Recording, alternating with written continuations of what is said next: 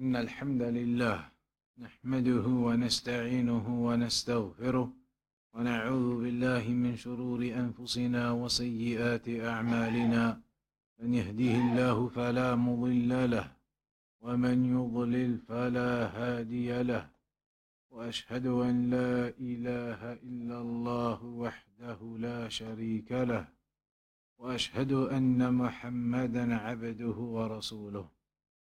أما بعد, carrying on then with the supplications, we were talking about various supplications that can be made during the prayer. And the one that we're on right now is the supplications that can be made right at the end of the prayer before you give the final salam. After the tashahhud and everything, the supplications that can be done before the final taslim. إن من المواطن التي يستحب للمسلم أن يتحرى فيها الدعاء في الصلاة ما بين التشهد والتسليم. The Shaykh says one of the times or one of the places where it is recommended for a Muslim to use for the purpose of dua is after the tashahhud and before the salam, that final part of the prayer.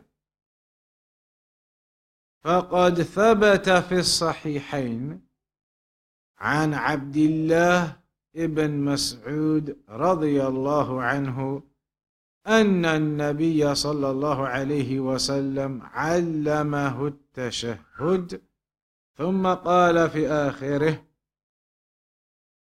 It is mentioned in the Sahihain, in Al-Bukhari and Muslim, from Abdullah ibn Mas'ud radiyallahu anhu, that the Prophet sallallahu alayhi wasallam taught him the tashahhud and then said to him at the end, after teaching him the tashahhud, said to him at the end, ثم ليتخير من الدعاء أعجبه إليه فيدعو.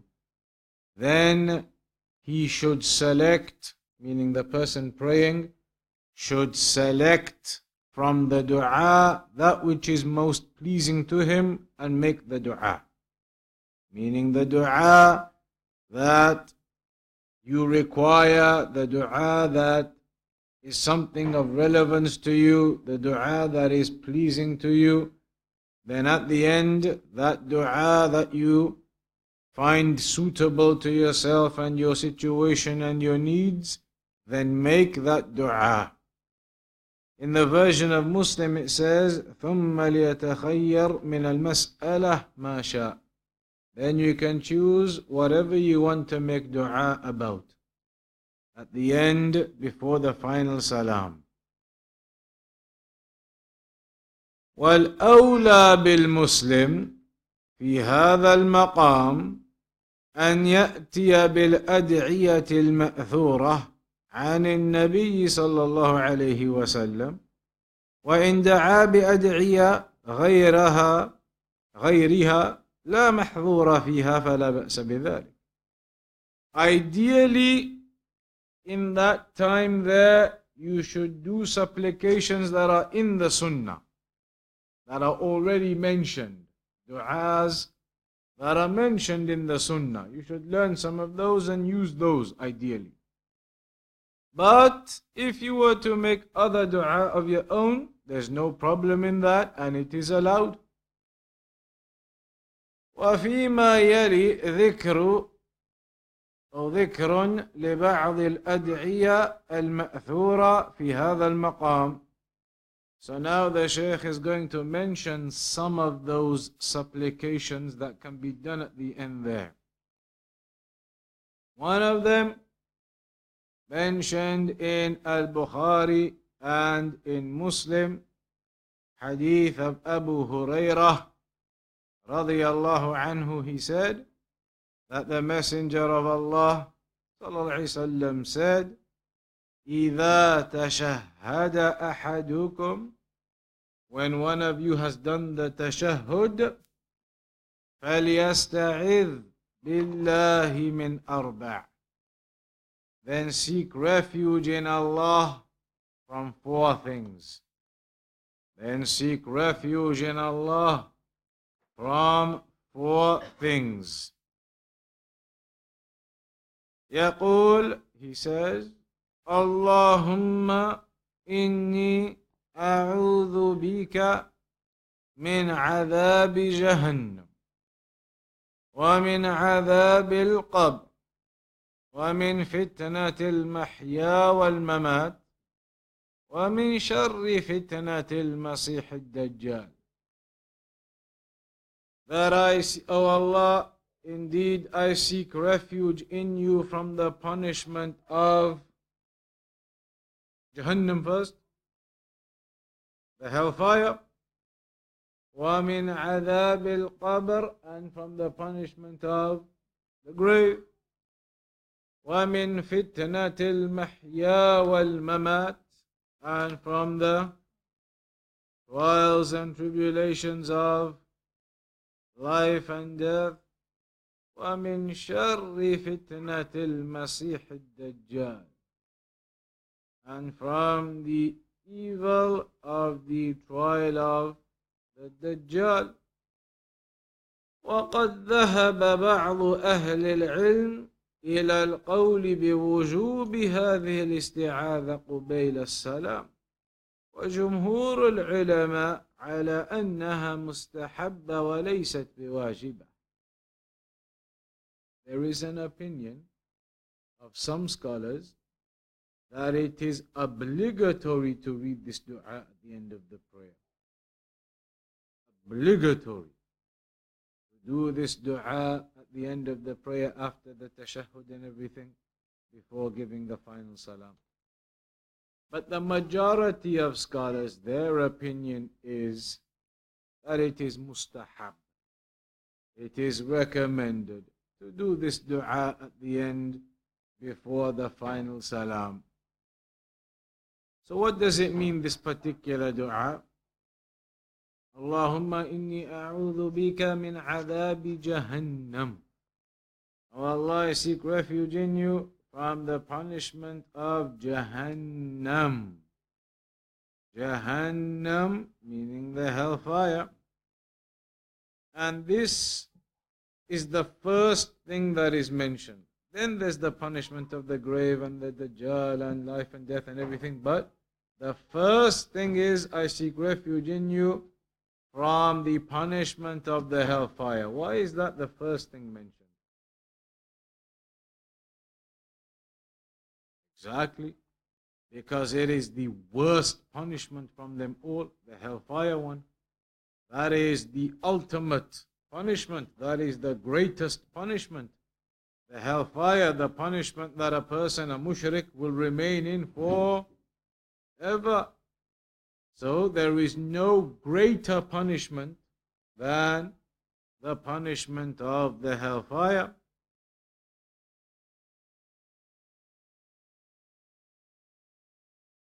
And Jahannam, they say the meaning of the word Jahannam, it has a root in the meaning of darkness.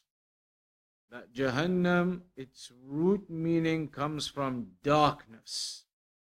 And so the hellfire, for the kuffar, it will be darkness upon them. So that is the first thing, because it is the greatest punishment.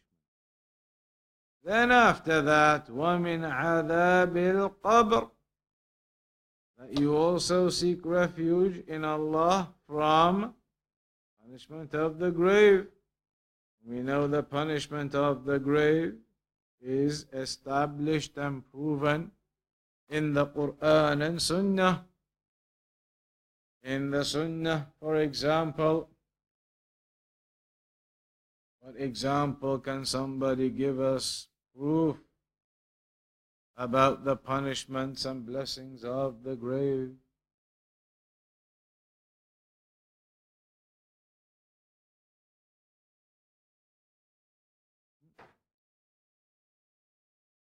So there's that hadith when the Prophet sallallahu alayhi wasallam walked past two graves. مر النبي صلى الله عليه وسلم بقبرين فقال إنهما ليعذبان.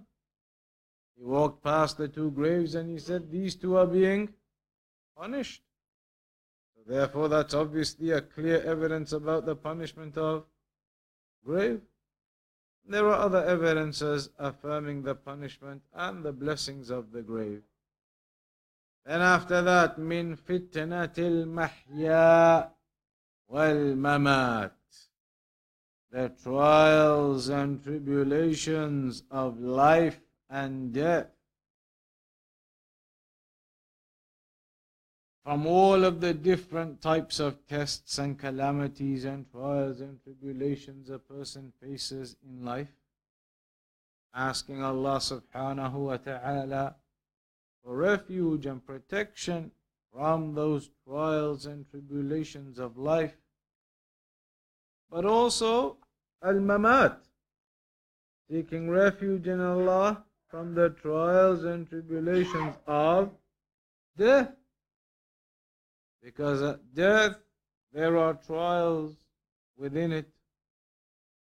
Shaykh al-Uthaymeen, he mentioned one of the trials of death is that when a person is dying, in the last moment, who comes to him?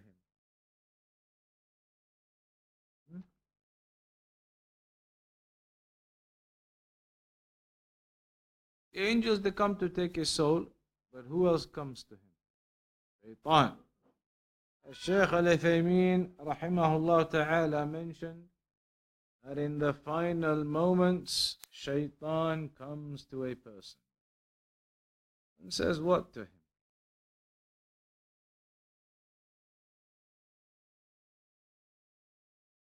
That Shaitan comes to a person in the appearance of the person's parents, father, in the appearance of the person's father.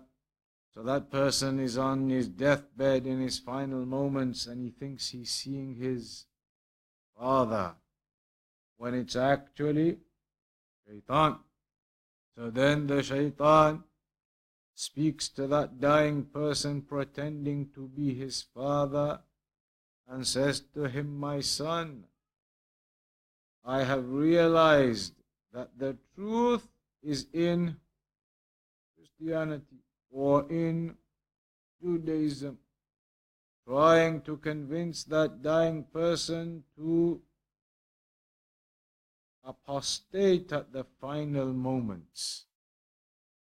Trying to convince that person to apostate at the final moments. Tells him that I've realized the truth is in Christianity, or I've realized the truth is in Judaism. So quickly change now before death. Tries to convince that person. So that is certainly a trial of death. That a person in that state, dying, final moments, may not be very clear about things, and this test or trial comes and perhaps somebody falls into apostasy in that final moment.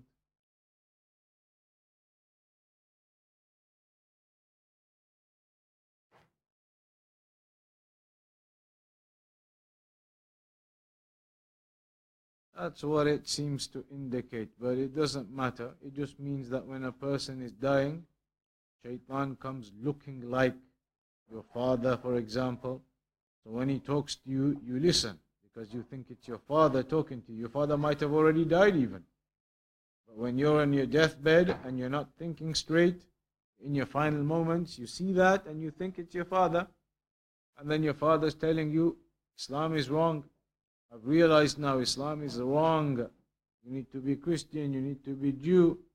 So that person now in his final moments becomes confused, and maybe an individual ends up apostating.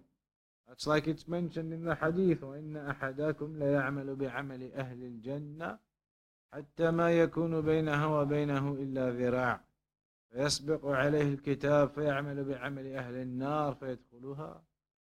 That maybe one of you do all of the actions of the people of paradise. You're upon righteousness. Until there is nothing between you and paradise except an arm's length. But then the book, the decree overcomes and you end up doing some actions of the people of hellfire, and you end up in the end hellfire.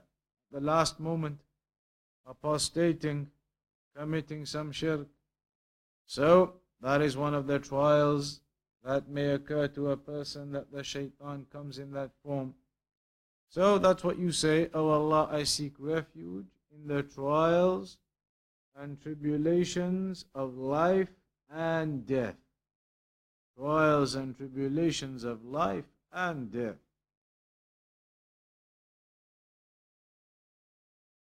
And then the fourth thing mentioned is from the trials and tribulations of the Dajjal, Al-Masih al-Dajjal, that trial that will occur for the people at the end of time when the Dajjal exits.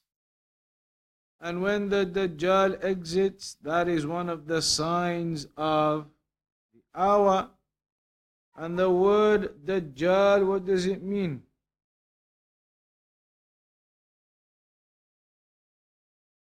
A liar, you could say even more than that.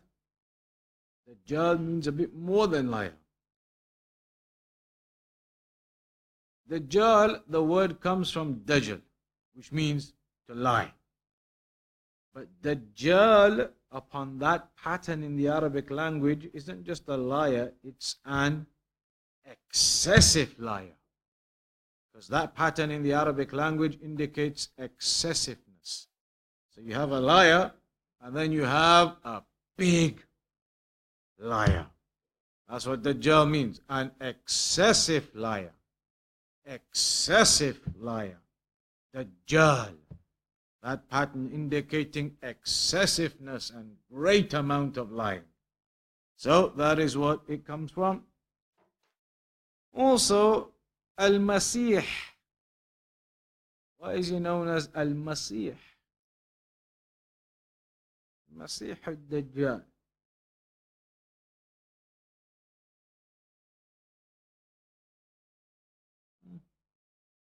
It could be because he is one-eyed and his other eye is like deformed and wiped out. And so he is known as Al-Masih. Masih meaning like wiped. One eye is like deformed, so maybe that's why it's known as Masih. Also, there's another explanation. Masaha yamsahu, another one of the meanings of it is wipe. That's what we mentioned briefly now, but the other meaning as well means to cover areas, to go across areas.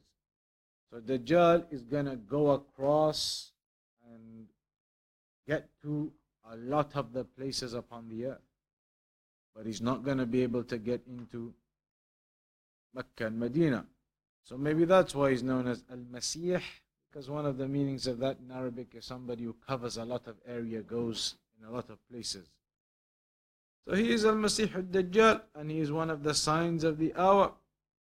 In fact, from the major signs of the hour, what is the first major sign of the hour?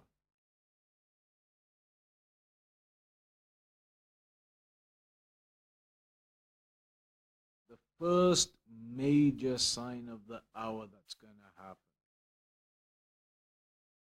Blowing the trumpet, that happens to signal, as a signal, Day of Judgment is starting. Before that, Sharat al-Sa'a are before the blowing of the trumpet. So the signs of the Day of Judgment come, then at the end is the blowing of the trumpet and Day of Judgment. So those signs of the Day of Judgment, what's the first big sign from the major signs? Sure, we were talking about this just a few weeks ago here. Huh? Mahdi, you're right, but it's not mentioned as one of the major signs of the hour.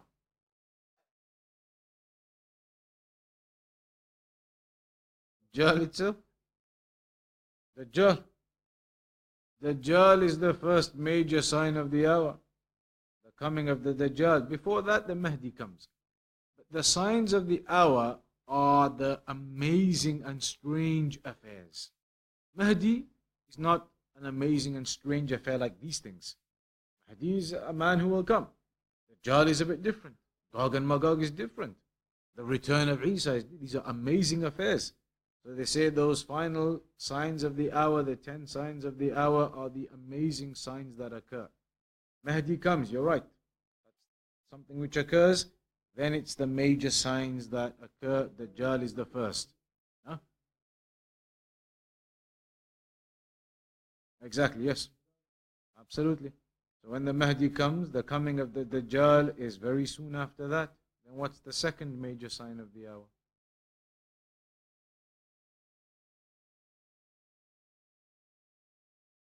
Ya'juj and Ma'juj, Gog and Magog, and also second and third,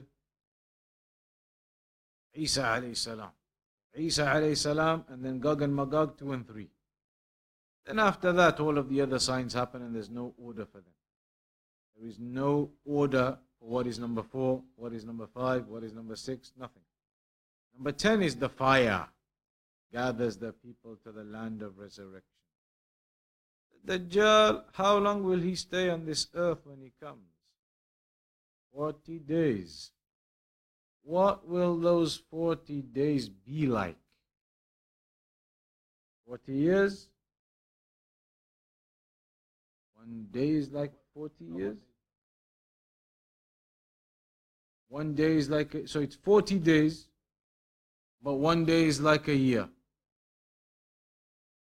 First day is like a year, second day like a month,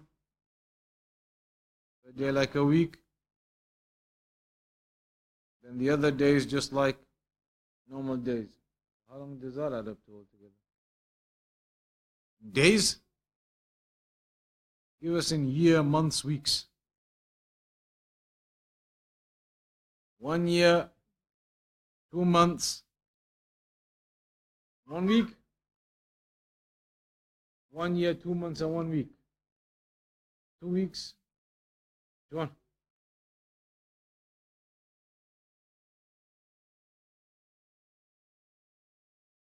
What grade did you get in maths?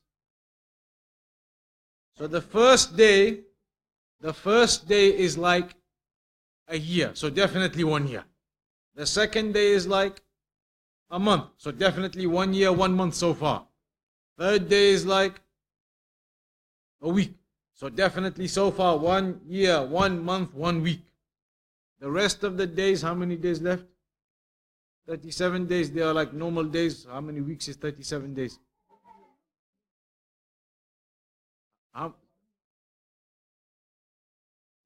But the days, if it's difficult to work out on days. Easier to say 1 year, 2 months, 2 weeks. 1 year, 2 months, 2 weeks. That's the easy, the way that people work out things to remember. 1 year, 2 months, 2 weeks. 1 year, 2 months, 2 weeks. That's what it works out as. Even though it mentions 40 days, the first day is like a year. The second day is like a month. The third day is like a week. And the hadith says the third day is like a Jumu'ah. That doesn't mean Friday, it means a week. And then the days after that are like the normal days. So that is one of the things that you seek refuge in. Seek refuge in Allah from, the Dajjal. Then also it's mentioned in Al-Bukhari and Muslim from the hadith of Aisha radiyallahu anha, أن رسول الله صلى الله عليه وسلم كان يدعو في الصلاة, that the Prophet صلى الله عليه وسلم used to make the dua in prayer, اللهم إني أعوذ بك من عذاب القبر، وأعوذ بك من فتنة المسيح الدجال، وأعوذ بك من فتنة المحيا وفتنة الممات. اللهم إني أعوذ بك من المأثم والمغرم. فقال له قائل: ما أكثر ما تستعيذ من المغرم؟ فقال: إن الرجل إذا غرم حدث فكذب، ووعد فأخلف. والمأثم هو الأمر الذي يأثم به الإنسان من جميع المعاصي والذنوب، والمغرم ما يلزم الإنسان أداؤه بسبب جناية أو معاملة أو نحو ذلك. فالمأثم إشارة إلى حق الله، والمغرم إشارة إلى حق العباد. Another type of dua that the Prophet used to make at the end is that, "O Allah, indeed I seek refuge in you from the punishment of the grave, and I seek refuge in you from the trial of the Dajjal, and I seek refuge in you from the trials of life and the trials of death." And then though, another line, "I seek refuge in you from al-ma'tham and al-maghram."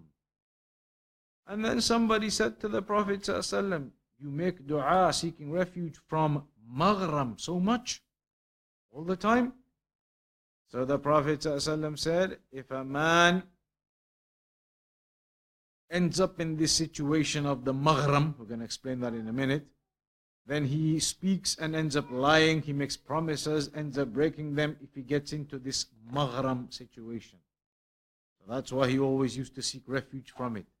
So what are these two things? The ma'tham is basically sinning, all types of sins that you're asking Allah subhanahu wa ta'ala to protect you from the sinning, to protect you from all the different types of wrongs, wrongdoings and sins. That's the ma'tham. The maghram is to ask Allah to protect you from basically falling into debt in giving the rights to the people in what you owe them, maybe because of some transgression you've done against them, maybe because of some oppression you've done to people, or some dealing that you had with somebody, so now you owe them, you're indebted to them with rights you have to give back to them. When those types of situations come on people, then they start lying, they start breaking their promises to get out of those situations.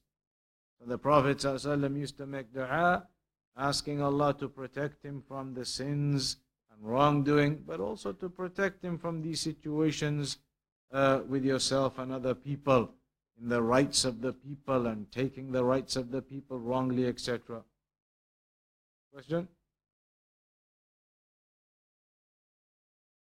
English translation.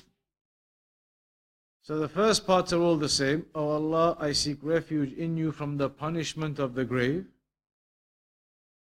and I seek refuge in you from the trial of the Dajjal, and I seek refuge in you from the trial of life and from the trial of death. O Allah, I seek refuge in you from the ma'tham," which was all about the sinning, "and the maghram," which is all about the rights of the people and getting into wrong with regards to that. And then at the end somebody said to the Prophet ﷺ, "You often, so much you seek refuge, protection from the maghram, getting into wrong with the rights of the people you have to give back, etc., transgression, oppression." The Prophet ﷺ said, if somebody falls into that, they end up lying, they end up breaking their promise, and it becomes a severe situation. So he used to seek refuge in Allah from that. Then,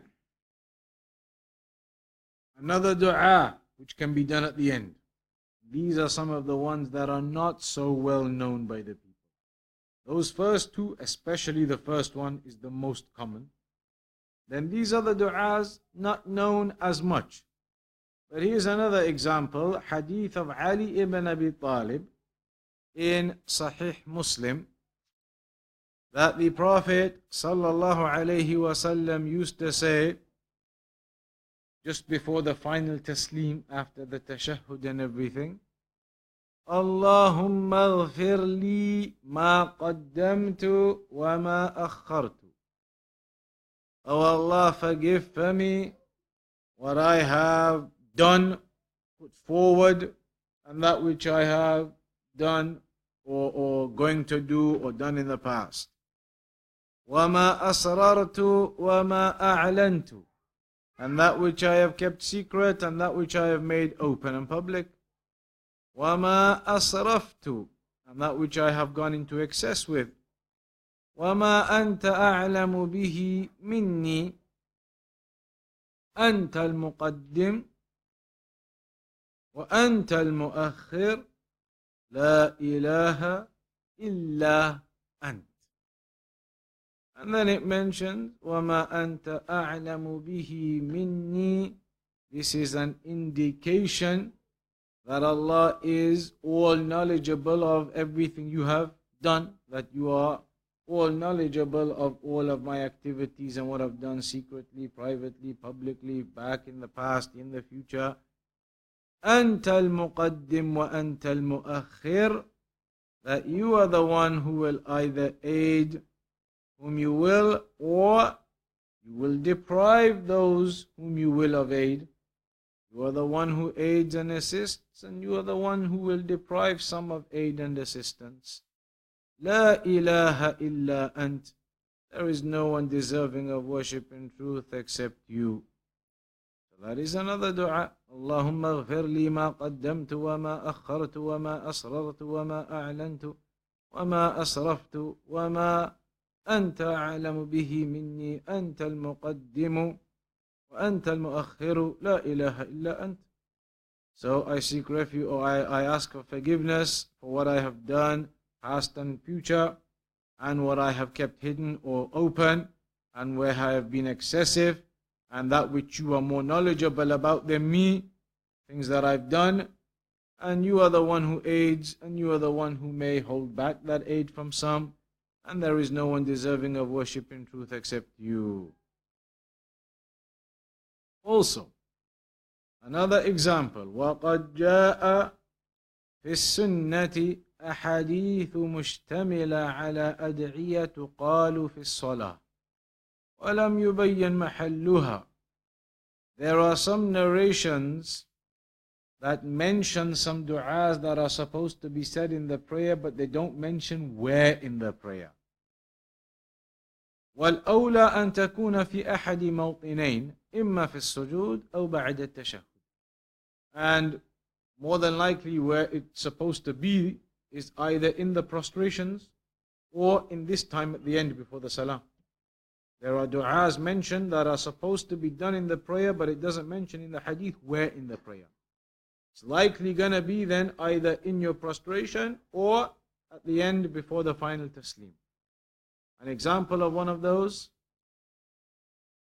that is in Al-Bukhari and Muslim, hadith of Abu Bakr as-Siddiq radiyallahu anhu, أنه قال للنبي صلى الله عليه وسلم علمني دعاء أدعو به في صلاتي. Teach me a dua that I can say in my prayer.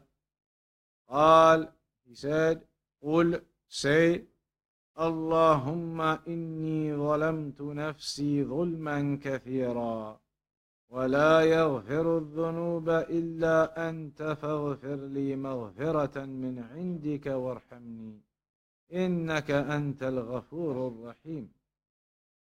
That, O Allah, I have wronged myself a great amount. I have wronged myself and transgressed against myself tremendously. And nobody forgives the sins except you. So forgive for me a great forgiveness from yourself and have mercy upon me. Indeed, you are the one who is the all-forgiving, the all-merciful. So that is another example of a dua that can be said at the end of the prayer before the final taslim. So that is a few examples. a few examples of certain types of dua that can be said at the end of the prayer before the final taslim. That now brings us to the next section, which is going to be the du'as that are said after the taslim. The du'as that you now make after you actually finish the prayer. So we'll have a look at those then. الحديث هنا سيكون عن الأذكار التي يقولها المسلم إذا انصرف من صلاته بعد السلام وقد جاء في هذا أحاديث عديدة. So there are many narrations, many ahadith about the du'as you're supposed to read after you finish the prayer. Salam alaikum, salam alaikum. Finish the prayer, now what are the du'as you're supposed to read? There are several narrations about that.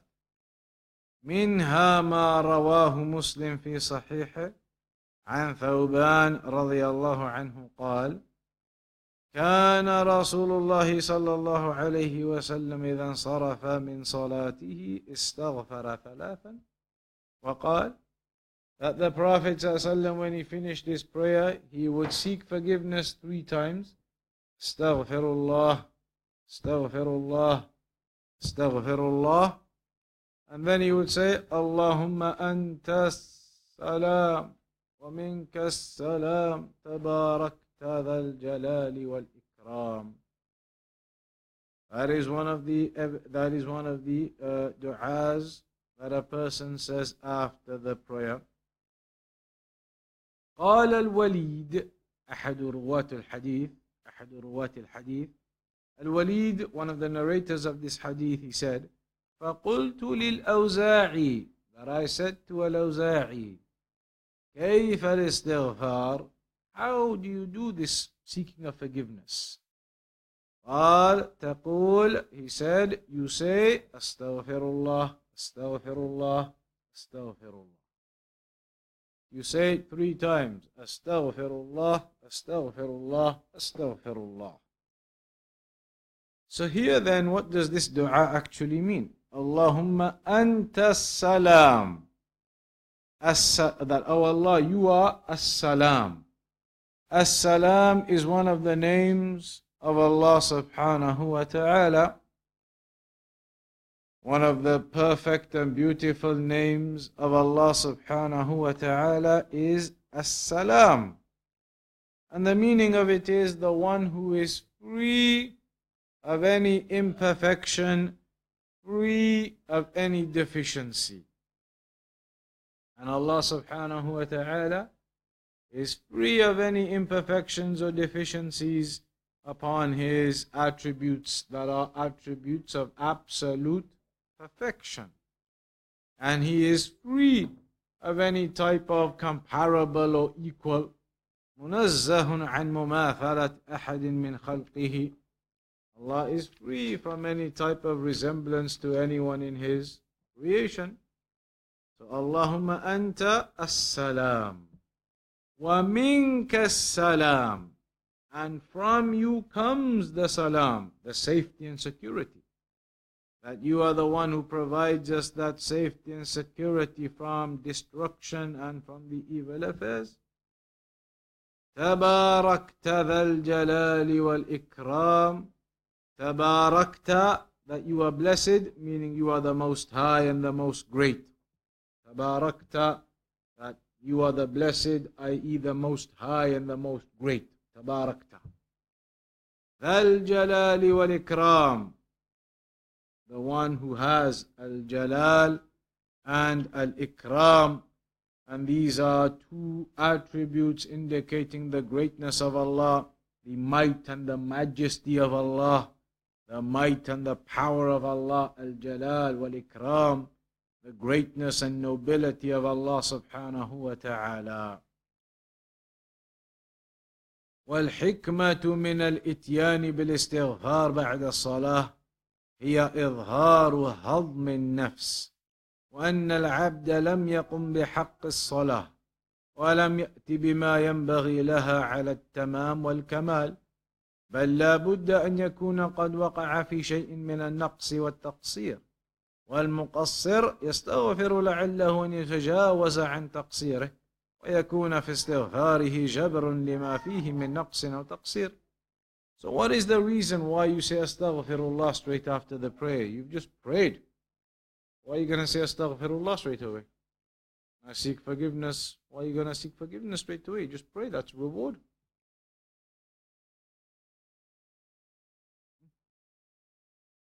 No. You seek forgiveness straight away because there's bound to be some deficiencies in your prayer. There's bound to be some deficiencies and shortcomings in your prayer. Didn't do it absolutely perfect. So after the prayer, you seek forgiveness from Allah for any shortcoming or any deficiency that might have occurred.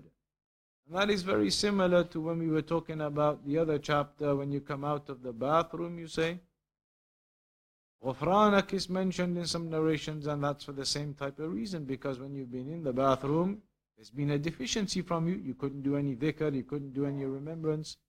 You seek forgiveness from Allah.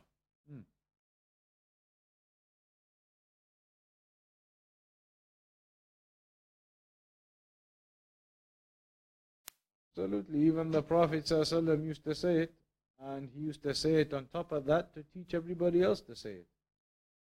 Even the Prophet ﷺ always used to seek forgiveness from Allah. Some narrations it says more than 70 times a day, more than 100 times a day.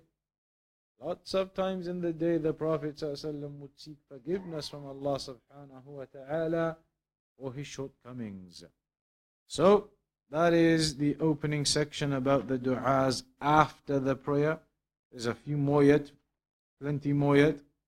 We'll start with those then, inshaAllah ta'ala, from the next lesson next week at 7 p.m. inshaAllah ta'ala. Also, before we forget, remember on March the 30th, 3 or 4 weeks away, there's a conference in Liverpool. Going to be a conference in Liverpool on March the 30th, final Saturday of this month. So that week, all the other classes are going to be cancelled. It's just going to be one big conference there. So put that into your diaries. March the 30th, Saturday. Going to be a conference in Liverpool with several speakers. All the du'at, Saturday, 30th of March. The posters are outside, one day out. Posters are outside. You can take those as you go. So we'll round off on that for tonight. Any more questions or anything? One full day, yeah.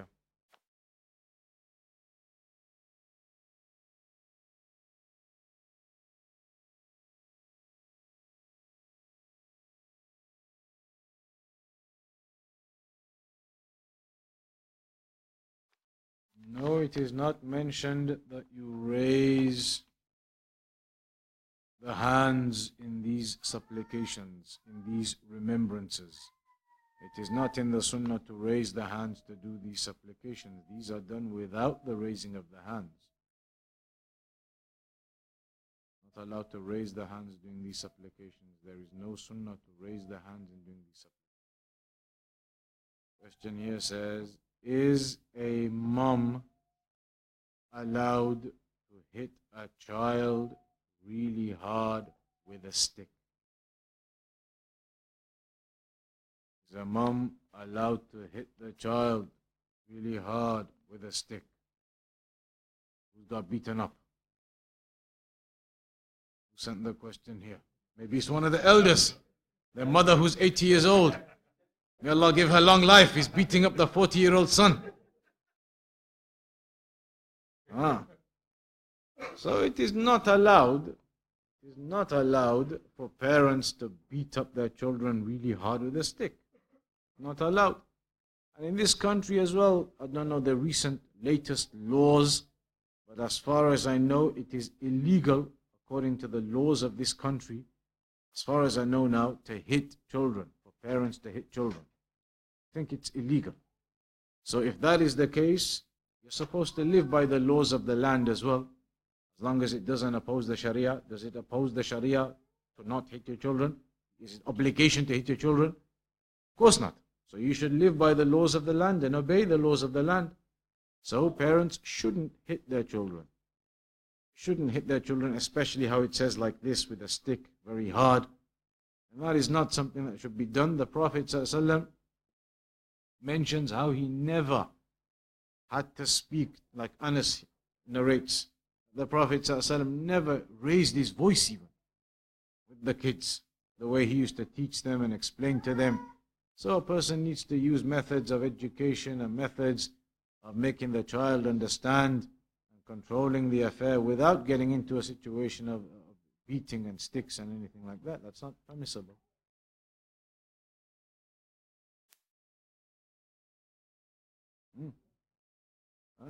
So it mentions about teach them when you are 7 years old about the prayer and hit them at 10. That narration there allows the permissibility of doing so, but it doesn't allow beating the kids up with a stick very hard.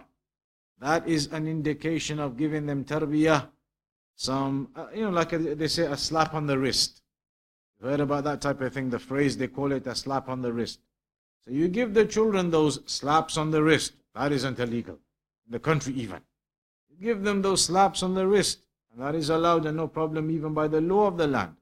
To teach them and tell them you've got to get up and pray. As they say, the flick on the ear, the slap on the wrist, these types of phrases they have. You can do that type of thing. After 3 years, but inshallah that as well, if it is needed. Inshallah ta'ala, you give the tarbiyah to your children, you don't even need that. You're praying. That is only if it is needed.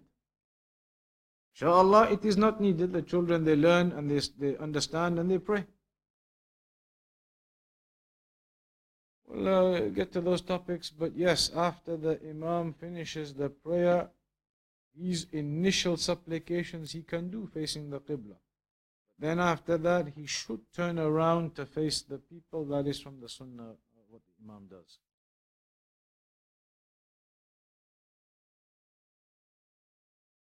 Tahajjud dua, which one do you mean? Those ones we're going to come to. You can do that one as well after the prayer. There's many more yet. We only just started yet. These questions about other du'as, you can save them. We'll cover them next week. Next week and the week after, the other du'as, we're going to do them more yet.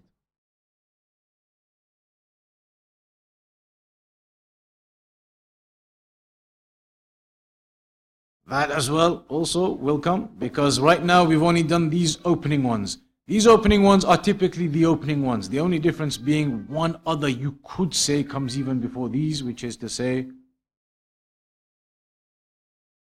the takbir. There are narrations about doing that even before you get into these that we mentioned today. But otherwise, these are typically recognized as the opening du'as after the prayer.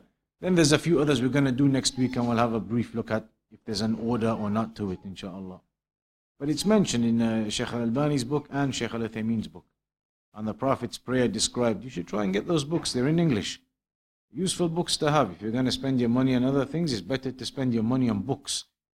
Buy books and have books. Have a library you can refer back to and read to in chapters and things. All the kids, everybody, save up your pocket money and buy books.